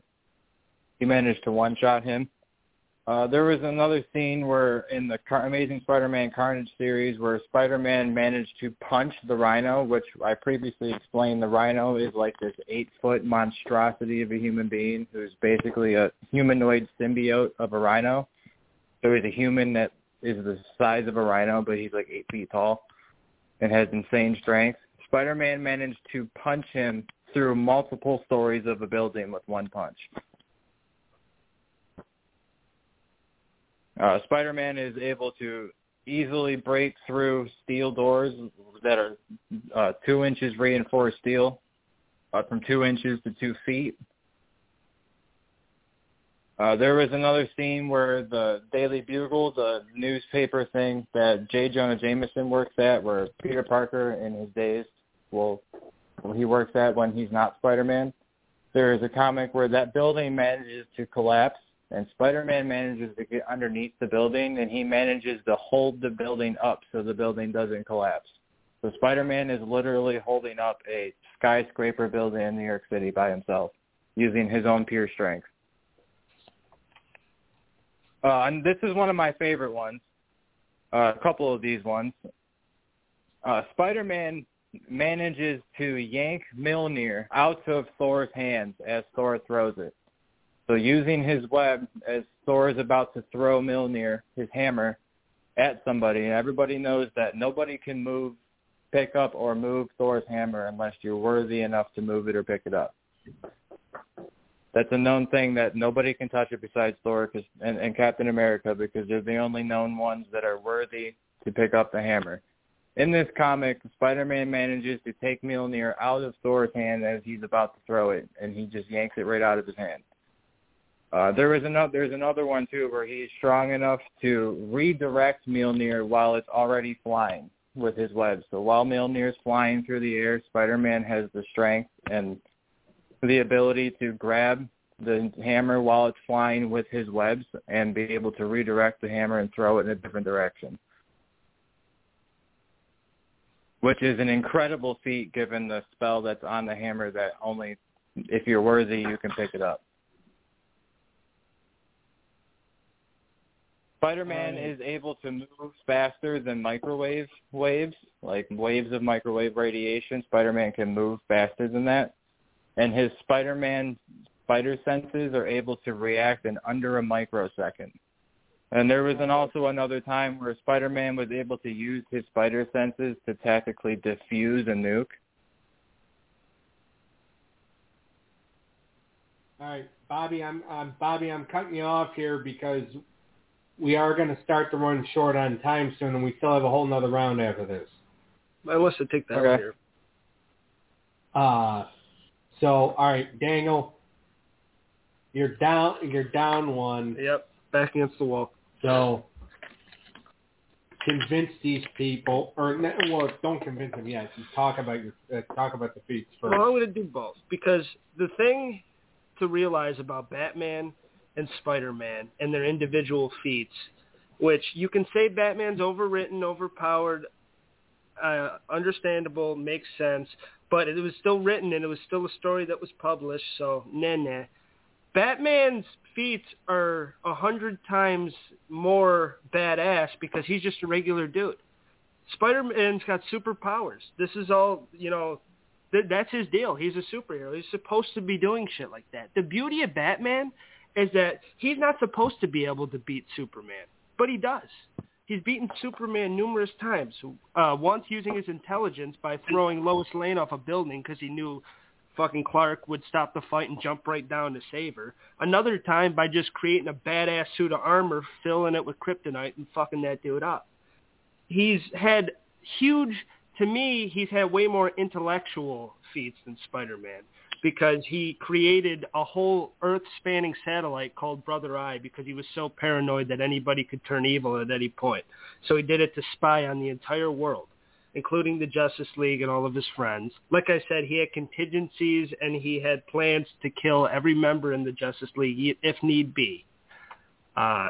He beat Darkseid at the end of Final Crisis, which like Bobby mentioned the Snyder Cut. Darkseid is probably the greatest villain and most powerful villain in the DC universe. You think Marvel, you think Thanos nowadays. You think DC, you think Darkseid. And who beat Darkseid at the end of one of their biggest events? Was it Superman? No. Was it Wonder Woman? No. It was Batman. It was the regular dude who made a radiation bullet and a gun, and he just had a gun, and he shot Darkseid, the most powerful ruler of his own planet. Batman beat him. Batman also went through a 28-hour gauntlet where he just fought the most ruthless gutter snakes in fucking Gotham. Even supervillains were coming at him, and he just kept fighting people for 28 hours, did not lose one fight, and didn't kill a single soul, because that's not who he is. He doesn't kill people. You know, he's fought with, every, major supervillain in DC. He's resurrected people. He resurrected Martian Manhunter using Flash's kinetic energy because he thought of the plan. Flash didn't even know he could fucking do that. He recreated the Lazarus Pit, which he used, science and the materials that Ra's al Ghul used to recreate the Lazarus Pit. It's a Lazarus resin, which is a big deal in the comics, especially now. And that, like I said earlier, that's a pit that can resurrect you. If you fall and die and someone throws you in the pit, you come back and you're ready to go. Batman recreated that on his own intelligence, which, how the fuck do you even do that? He's had physical feats too. I mean, facing deadly assassins and people that are known not to miss shots like Deadshot and Deathstroke and to dodge every single bullet takes next level agility. Just the fact that this is a regular dude and he's got 127 forms of martial arts and combat. He's trained with everybody in DC. He can pretty much go one-on-one, hand-to-hand with literally anybody. To me, his feats are just 10 times more impressive because he's just a guy. There's this big villain, Prometheus. He's mainly an Arrow villain, but he came across Batman a few times. He's got this helmet that it's basically designed and programmed to know all these other move sets. He's got a bunch of other move sets and a bunch of other forms of martial arts, and he can, copy people's moves sometimes. Batman reprogrammed the helmet so he had one move set of one person, and that person was Stephen Hawking. Genius move, and then Batman beat the shit out of him. He's had so many of these moments to where, that's like a meme. People are Batman shouldn't be able to do any of this. No, he shouldn't, but he does, because he's fucking Batman, because I'm Batman. He became the god of knowledge when he sat on the Mobius chair, which not just a regular slouch cannot sit on that chair. The guy Neron, I believe, he got killed, and Batman sat on the Mobius chair, and he became the god of knowledge. He also beat Ares, or DC's version of Ares, the god of war in a story, and he became the god of war for a spell. You name a badass thing, Batman's done it. And he's also done intellectual feats as well. I'm good. All right. You're good? Yeah. All right. Let's start the arguing. Ding, ding. All right. First of all, Batman can't beat any of those people without getting a material that is a known weakness to those characters. Even back in the day when they did the Marvel and Spider-Man crossover, even though Spider-Man ended up losing to Superman struggled with Spider-Man for a bit because of Spider-Man's strength and speed. Batman, if he didn't have kryptonite, Superman would turn Bruce into an absolute pile of fucking dust to wherever he was standing. Batman can only beat these people because he obtains materials that are known to weaken their bodies. So he does have an advantage to beat them. And Batman has to prep for all of these things to obtain these feats. He needs the prep time, whereas Spider-Man has the intelligence and preps and thinks of these things in the middle of the fight. Batman has to spend weeks or months or hours prepping for these fights, while Spider-Man can think of everything that Batman thought of during the fight and pull it off during the fight. Batman kills Darkseid in the middle at the end of the battle. He didn't prep for nothing. Yeah, Batman was prep time. He went and obtained a bullet that was known as Darkseid's weakness from Darkseid's Planet Apocalypse and shot Darkseid with it so they could kill him. He obtained, and first of all, it's called Radion bullet, not radiation bullet. If you're going to use it as an argument, pronounce it correctly. Right. Yeah, but Batman's actually, like, he still has done these things, though. And these materials aren't on eBay or anything. He's actually he's not a regular slouch. You can't order them and Instacart it to your house. Fucking Batman's got to do big prep and big research to get them. And he's got to go to different locations to get them. And also the way he can beat Wonder Woman without using any type of material. He can beat Aquaman without using any type of material. He used a radioactive drug to get into Aquaman's head one time to make him afraid of water. And that's not Aquaman's known weakness. That's a material, but that's not his known weakness. It is like way back in the day, but not in any current continuity. And he did that. So Aquaman would be afraid of water, and he's fucking going nuts and going crazy on land. Batman could beat people in hand-to-hand combat. He's known as the greatest. Spider-Man is definitely arguably considered the greatest hand-to-hand combatant in comics because of his spider senses and the fact that he also, as well as Bruce, knows over 100 different forms of martial arts and has created his own because of his spider senses. He has created multiple forms of martial arts because of the spider abilities, and it gives him massive physical abilities over Bruce. Therefore, he can do way more acrobatic and martial arts and offensive strikes and stuff than Bruce ever could imagine. Batman doesn't have spider senses, and he still beats people's ass. He does all this stuff without powers. That's still one debate that you haven't debunked, and you can't. All you can say is, Batman's overpowered. That's all anybody can say. But Batman's done all this thing as a regular dude. And he shows up most of the people with superpowers and the godlike beings. And there's a reason that he's one of the leaders of the Justice League. Name me a story where Spider-Man leads all the Avengers. Secret Wars. He's the leader of the Avengers? No way. He's one of the leaders. There's multiple panels where he's leading people in the battle. He's not the leader of the main group of Avengers. I've read Secret Wars. He's not the leader of the Avengers. Batman has led. And if you watch the Ultimate Alliance Spider-Man cartoon, there's part of it where he's one of the leaders of the Avengers. In the current MCU, Spider-Man is seen to be the replacement of Tony Stark, who's the leader of the Avengers. He's going to be leading She-Hulk and shit. That's great, but that's not even set in stone yet. So that's not an argument to be made. That's a plan. We can't argue a plan. And just like Batman has a contingency to stop everybody in the Justice League, Spider-Man also has a contingency to stop other heroes, including a plan that would kill the Hulk.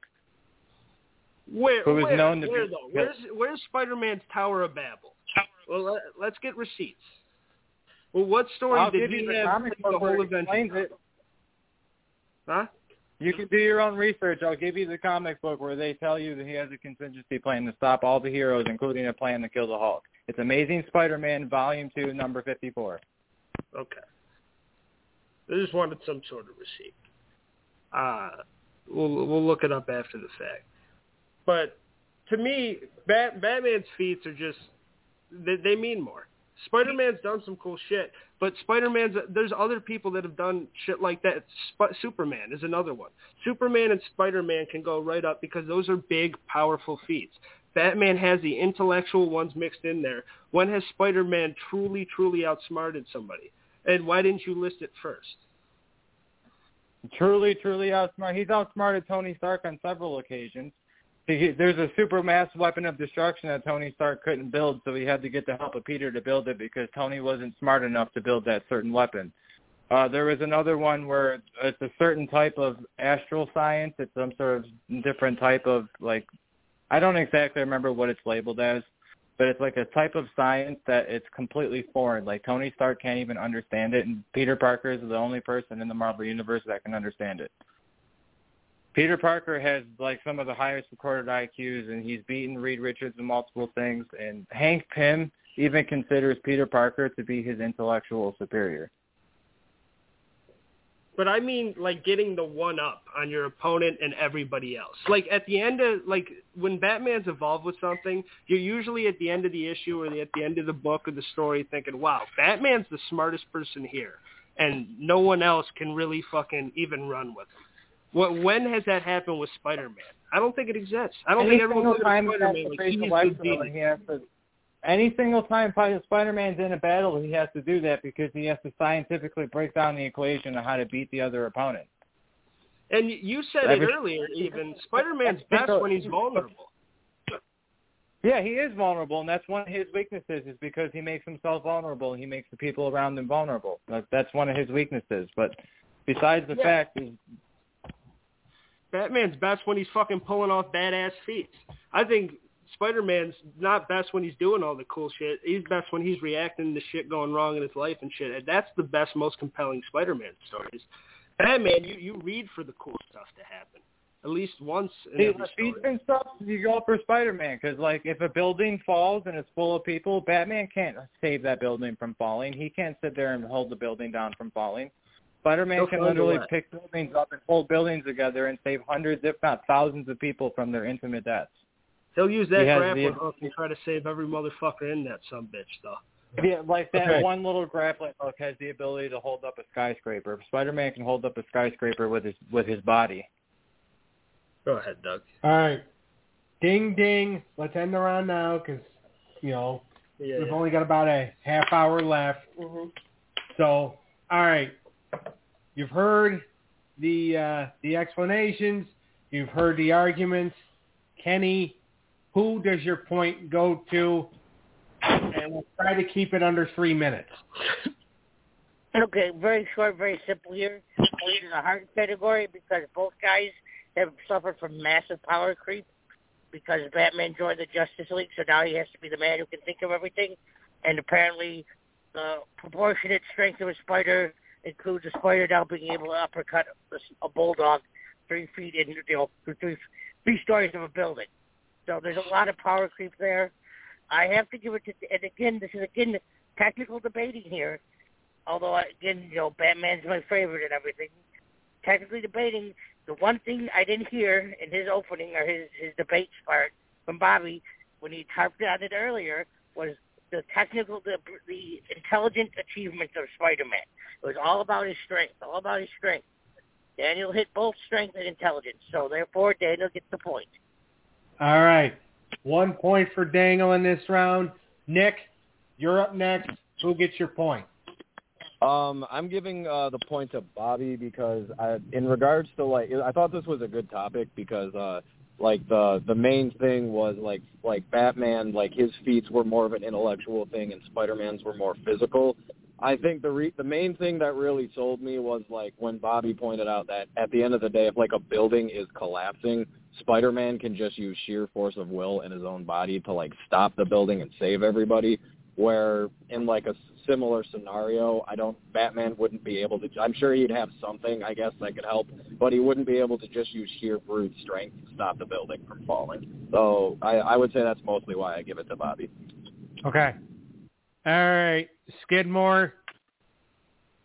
Who does your point go to in this round? Let me just get something out of the way. The attack for mispronunciation of Daniel with whatever he was talking about. Shouldn't even said it because you don't even know how to pronounce Thor's hammer. It's Mjolnir, not whatever means. It's Mjolnir. It's literally how they pronounce it in the movie. No, it's not. Mjolnir. You're not going to argue Norse mythology with somebody who's been studying it for years. You're wrong. That's not how it's pronounced. Watch the movie. Anyway, it's how every single actor pronounces it. Tyler. No, you're wrong. Anyways, it's going to Daniel because, first of all, Dan just his facts are more accurate. Bobby, when he debates, is more of a trust me, bro, not really legitimate sources. It's just more no, you're wrong, and that's not a debate. That's not what people listen to for a podcast. It's I want to hear facts, and I don't want you to be oh no, trust me, bro. or you're wrong. That's dumb. So definitely Daniel. All right. So we're all tied up in the rounds. 2 rounds Daniel, 2 rounds Bobby. This last round. By the way, I said it was a good idea to have him on earlier, right? Yeah, you definitely you fought for this. Well, come on. I'm looking at the standpoint of the audience. The audience wants to listen to a good debate. They don't want to listen to some bore fest reading from a book, wrote down notes. I want to hear good-ass debates. You know what I mean? And the audience wants to listen to that too, and we don't want to, no, you're wrong, no, you're wrong. We want to be professional. We want to listen to the other side, and we don't want low blows that mean nothing besides the debate. All right. He makes a tremendous point. Tyler Skidmore, king of the debates. He's actually going to be running the presidential debates, for the 2024 election. Should have got him as the host. He might remember the round. I know. All right. So round number 5 is who would win in a fight. Now, instead of, you both giving your points, what do you want to do? Here's what we're just going to do. Just argue the shit out of this whole thing. Okay. Just debate straight up. All right. Just go back, just do the back and forth, because I think that's what you guys did on the last one. Okay. So just do your back and forth. Everybody pay attention. Well, in this time... oh, yeah, by the way, ding. Any Batman fan will ask, does he have prep time? Because Batman with prep time, and I'm not going to keep saying that because that is the go-to defunct debate, is if he's got time, Batman can beat anybody. But he can concoct a contingency, and he can concoct a plan to deal with Spider-Man. I just know he will. I mean, how can he not? Spider-Man can be easy to deal with in some situations, especially if you hit him emotionally. The minute you fuck with Mary Jane or Aunt May or anybody he loves and cares about, he becomes one of the weakest superheroes because all he cares about is protecting that person, and he lays the guard down, and you can do anything. I solely disagree, and I use No Way Home as an example. When Goblin killed May, that was the only time we've ever seen Spider-Man ever lose control and start to not pull his punches and went absolutely apeshit on Green Goblin at the end of the movie. Yeah, that proves my point. He lost control. If Batman were to take May out or take Mary Jane out, he's going to absolutely get his shit kicked in by Spider-Man. He's not killing her, though. He can throw her off the building like he did with Lois and Superman. Fucking Spider-Man's going to save that person. See, that's the thing, though. With Superman has to fly down and catch that person from falling to save them. Spider-Man can just shoot a web at her and web her to the side of the building and then keep whooping on Batman. That's how Gwen Stacy died. we already went over that. He webbed her ankle and tried to save her from falling down a bell tower. If you web the person to the side of a building, their whole body up against the side of a building, they're not going to fall and break their neck. They're just going to be stuck to the side of a wall. But who knows how much time you're going to have, too. All I'm saying is the way to Spider-Man is through his heart. And I don't think that can be debated too much because the vulnerability is what makes the character. And if you can get that kid vulnerable and you can get him in his emotions, you can beat him. He is beatable. To whereas Batman, good luck getting him in his emotions. Good luck getting him vulnerable because Batman's backup to beating people who are stronger than him is he obtains a material so he can depower or lower the strength of the other person that they're opposing. What element does Spider-Man have that's going to weaken his abilities? Name one, because there's not a single thing out there that'll make Spider-Man weak. In order for Batman to beat Spider-Man, he's going to have to somehow or another remove Spider-Man's spider powers from Peter in order to beat Peter Parker. That's the only way Batman will be able to defeat him is by removing Spider-Man's powers, and there's not really very many ways to do that. You can get him tied up. Bruce can't just go out there and obtain a rock of kryptonite and make a shotgun made of kryptonite and strike him with it, and all of a sudden he's super weak. It's not going to do shit to Spider-Man. Bruce has to get over the fact of Spider-Man's spider senses, which are arguably one of the most overpowered superhero powers in all of comics. Those spider senses are absolutely overpowered. Spider-Man can be blindfolded, and his spider senses can pick up on danger that's around him and can dodge it for him. He doesn't even have to think or dodge, his spider senses do it for him. His spider senses can sense Doctor Strange's astral form, when it's around. They can, but he's Spider-Man also been beat up before. Spider-Man can die. Spider-Man's not immortal. Spider-Man's been beat up and has died, but to characters who are insanely powerful and strong, like the Hulk and Galactus and people of that nature, people who are absolutely overpowered and way above Spider-Man's power level. Bruce Wayne is not above Spider-Man's power level. If those two fought on the streets, it wouldn't be a walk in the park, but Spider-Man's not losing that fight at all. Spider-Man's lost to He's Venom. way too quick. He's way too fast. He's way too agile, way too acrobatic. He's way stronger than Bruce. His proportionality of a spider that gives him strength gives him the ability to lift up to 10 tons, which is 20,000 pounds. Way too quick. You got the Flash. Batman's beaten the Flash a couple times. Who's quicker, the Flash or Spidey? You don't even have Batman to was able to use a weapon that had the charge of the Flash in it to remove the Flash's powers from him so he could defeat him. Like I said before, there's not a weapon that Bruce could make that would remove Spider-Man's powers from him. He's beaten Reverse Flash, Edward Thawne, hand to hand. He's beaten him hand to hand. It's happened. And strong, way stronger. He's beaten Superman. Way stronger. He's beaten the likes of Wonder Woman. Bruce has never beaten Superman hand-to-hand without the help of kryptonite. There's no way. It wouldn't even affect Superman. He did. Superman would just eat the punch. He beat him in Hush without the kryptonite. That was with throwing Lois and shit, but he still got the upper hand on him. If in combat, like Spidey's got his senses, and Batman does have his prep time, but Batman also can think quick on his feet. It's not Spidey senses, but he's still got that killer instinct. And he can make something happen out of nowhere. The goal would be all about thinking on his feet in the middle of his battle. Like I said earlier, Batman has to prep for the battle and prep time and study and do research on his enemy before he fights them. Spider-Man does all of that during the battle. Well, you're just telling me that Batman's well prepared and, Spider-Man's a lazy asshole in his downtime. That's all I'm saying. Spider-Man's not lazy. He has the intelligence so he doesn't have to take that prep time. Doing the work, just jump in and save people's lives and then solve the problem while he people's lives and then fix the issue. Batman's doing the fucking work at home, making the mission happen. And how many times in any cartoon, in any form of media, maybe not in the movies, but I've seen so many cartoons and comic panels where Spider-Man's tied up in a lair somewhere. It ain't that hard to tie the kid up and get the jump on him. And Batman can get that kid tied up. With the amount of grappling hooks and the wires and ropes that he has, he can get the kid tied up and get the upper hand. He's not going to try to kill him anyway. Neither of these guys, that's the thing about this fight, neither of these guys are going to try to kill each other. That's their code. But Batman could get Spider-Man tied up, and he could get the jump on him, especially if he fucks with that heart at all. You can't mess with Batman's heart in battle. Batman's thinking strategically, Spider-Man's just thinking about the fight at hand. Batman's thinking, how can I ruin this kid in the moment so I can get the upper hand and win? Whereas Spider-Man's just focusing on fighting. Batman might be thinking about a mental thing or something he could do.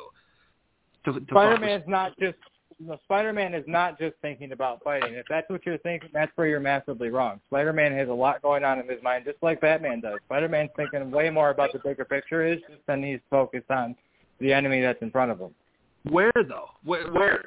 Like, how is he... Did you not watch the movie? Did you not watch Spider-Man Far From Home, where he had to fight Mysterio, where he was basically not even paying attention to the illusion and realized that using his spider senses that everything was being solved by projectors behind it? And the fact that when Doctor Strange teleported Spider-Man to his mirror dimension, Spider-Man managed to use fucking math to solve the mirror dimension and outsmart Doctor Strange. This is during the fight. This is when Doctor Strange attacks Spider-Man. This is Spider-Man defending himself. In the middle of the fight, he managed to outsmart Doctor Strange and use mathematics to outsmart the mirror dimension and trap Doctor Strange in it and break out. Batman would have to take hours of prep time to figure something like that out. No, he wouldn't. He outsmarted people like it's nobody's business. He outsmarted Lex Luthor on numerous occasions when Luthor was running for president. He's outside and he's wearing wires to get recordings of Luthor talking shit. I mean, which is not hard to do. But then just fucking foiling all of Luthor's plans to like build his own countries and shit. Luthor's one of the smartest people in the DC universe, and Batman can constantly outsmart him. And Superman needs to go to Batman for help most times to outsmart Lex Luthor, because Superman can't really do it. That's not Superman's Same thing game. with the Avengers. A lot of the Avengers, Tony Stark, Reed Richards, Hank Pym, they have to go to Peter Parker for advice to help with shit. Yes, it is. You don't read Marvel comics very much, Daniel. Get up on your shit. You don't read Marvel at all. Actually read Spider-Man. But Spider-Man and Peter Parker is a very much more utilized character within the universe than you fucking realize. And it's obviously being He goes to them for yes, advice. he is. He goes to them for losing the debate. Now we're getting you're purely basing all of your Spider-Man knowledge off of Tom Holland's versions, and like obviously you haven't read very much of like the Spider-Man comics. The whole history. Spider-Man is a very utilized person. Reed Richards has to use Peter Parker to help him with certain things, and Reed is considered the smartest person in the universe.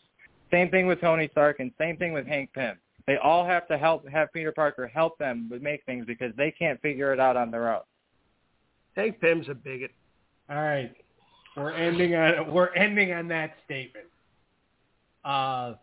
Everybody back to the corners. All right, judges, you heard the back and forth. Nick, we're going to start with you. Who gets your final point for the? Who gets your point for this round? This one was a little bit tougher for me because I do think if Batman had enough prep time, I do believe he is intelligent enough to come up with a way to neutralize Peter's abilities. Just based off of like everything he's been able to build in his past, he was able like. It is a good point, though, that without that, I do believe that Peter Parker would win. If they just met on the street and just started throwing hands, I think Peter would win based off of the strength that he's got. So I do think I'm going to give the points to Bobby. However, if Batman did have prep time to like come up with a good plan, I do think Batman could win. But I think I'm giving it to Bobby. All right. Kenny, again, keep it under 3 minutes. All right. So, basically, this is exactly the part of the debate I could give a shit about because it's just two people talking back and trying to get the better of one another. It's not that interesting. So for me, it comes down to this, and this wasn't even brought up. Peter Parker would lose not because he's not a smart guy, not because he's not a good fighter, but because he's not ruthless enough. End of the day, Batman is going to break arms. He's going to snap it. He'll snap whatever bone he's got to snap to get the job done. Peter Parker will hold back. Batman might not kill you, but he'll break every bone in your body, let you heal up, and then do it to you again. Spider-Man wouldn't do that to somebody. And that is why at the end of the day, the point goes to Daniel and Batman. All right. So Skidmore? Faith and Skidmore. It is up to you. Who wins? Oh man, let's see here. Bobby had the majority the whole fight through. He was just bringing up better points all along the whole time. Don't Bobby in the last 30 seconds. He brings up Tom Holland a lot, but when Dan rebutted with a Tom Holland debate about how Tom Holland ends up getting fucked up in the movies. Tom Holland, he's not really the smartest because even in the movies, the Avengers leave him out of most of the missions. And for Bobby to use the Tom Holland and then switch it up and saying, Dan uses that as the debate, oh, you're only going off the Tom Holland movies. The contradiction just erased everything he said for me. So I'm going to have to go with that. Because honestly, yeah, Batman's going to win no matter what. I mean, you're going to have the time to fucking prep. He's definitely not going to beat Spider-Man. Wait, so who'd your point go to? Batman. Fuck yeah. All right. Okay. All I have to say is Bruce Wayne would never have the strength or the ability to break an arm of Spider-Man or ever. He's not strong enough to break Spider-Man. You already lost there, Bobbo. Daniel wins. Me and Bobby are going to still be arguing this for years and years anyway. So, all This right. is a lot of fun. My work is done, right? Yeah. Me and Bobby are gonna hang on to review the last Gold Goblin. But I do want to thank all of our judges. Nick, thank you for being on, sir. I just met you, but it was very nice to meet you. Thank you for inviting me, guys. I appreciate the opportunity to be with you guys right now. Yes, sir. Skidmore, it's always a pleasure having you. Yeah, it was a good 2 hours of my time. And of course, Kenny, thanks for coming on. It was a blast, man. Oh yeah, anytime, brother. We'll hit you guys up later. We'll get Kenny back on for something soon. Same thing with Skidmore. We got Yeah, something let's do some wrestling, huh, boys? Some wrestling stuff. Yeah, we'll do some wrestling stuff soon. All right, boys. Good night. Nice to talk to everybody. Nice to meet everybody. Even though Bobby, it was nice to hear your arguments that you just couldn't pull out of him, brother. Happens to the rest of us. All Have a right. good night, guys. All right, guys. Later, guys. I got fucked. It was bullshit. All right, Bobbo. Now that that's over, now that that piece of business is over. My statement was not contradicting it at all. Hey, I don't do the judging. I'm not in the same room as any of the judges. I don't know what you want me to say. That was as fair as we could get. Well, what are we gonna do? That was a lot of fun. You know damn well in your heart Batman would get his ass kicked by Spider-Man. Hey, it's over now. Now it's time for love. The war's done. It's time for love and peace. Tyler didn't even fucking debate what was said. He used how we debated it as his force. He didn't use the facts that we said as his example. Hey, I'm not here to judge the judges, okay? I'm just here to get my crown and go home. That was bullshit, because there's no way Bruce would have a way to take Spider-Man's powers away from him. I thought the debate was awesome. I thought there was great points made by everybody. I would have a hard time judging it. But we only got like a few minutes left here. We got 2-hour runtime. Let's get into Gold Goblin. You trying to? Yeah. I just read this like 2 hours ago. Well, not two. That's when we started this thing. Like an hour before that, right after I got out of work. And I gotta say, dude, this is another one where I'm. Right after the face-off, I had to shit on Black Panther. Right after the Spider-Man face-off, I got to praise something from Spider-Man. But this book was fucking awesome, dude. Goblin's an anti-hero now. I like it. He's good. I really like the play of, and we've been hearing a lot about Gwen tonight. It's been a Gwen history lesson. But the way that death plays into this book is done so well.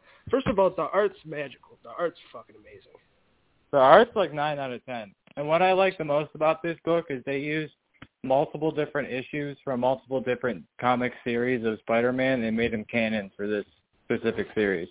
Like, they took shit from shit that Stan Lee wrote. They took shit from, like, Todd McFarlane days, and then they took much shit from recently. Like, they made a lot of things canon. They brought, like, a lot of things from the past together. I thought that was really cool. Because, like, the Gwen Stacy shit, she's been dead for how long? You know what I mean? And, like, they brought her back as, like, the ghost form and, like, to talk to Norman. And then they did the whole fucking,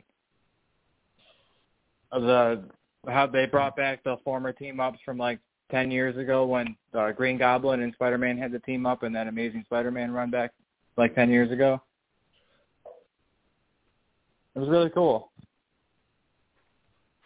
Yeah, no, I thought it was great. It did make me wonder continuity-wise, and I was going to ask you about it. So, what about the whole Spider-Gwen stuff, or is that a different Earth or whatever? Because I thought I think that's a multiversal thing. I think that's a multiversal thing because I believe in Earth 616, like the main, like what Earth Prime would be in the DC universe. Like Earth 616 is that for Marvel. I'm pretty sure that Gwen's dead. Mary Jane's the one that's around. Yeah. Because in the current Spider-Man run that's like currently out, like Mary Jane's the one that's in it. There is no Gwen. Like I see Gwen Stacy featured in it, but I believe that's a multiversal thing because Spider-Man's one of those characters that's like pretty big into the multiverse because of the whole Across the Spider-Verse storyline. Yeah. No, absolutely. But I love the play on it. I love, like, they really got into it with the whole the snapping and shit. And then she even, like, comes to him and is like, what the fuck?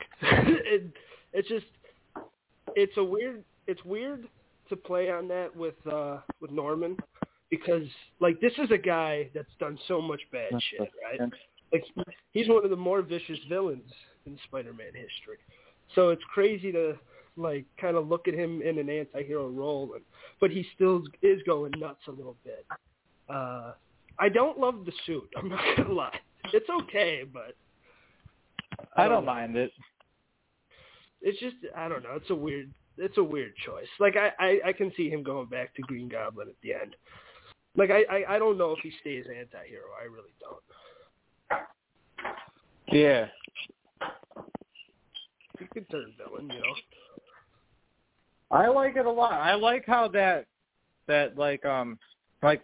schizophrenic personality that the Green Goblin had control of on Norman before is still there. Yet Norman's defying it and still choosing to do good things rather than listening to the Goblin voice.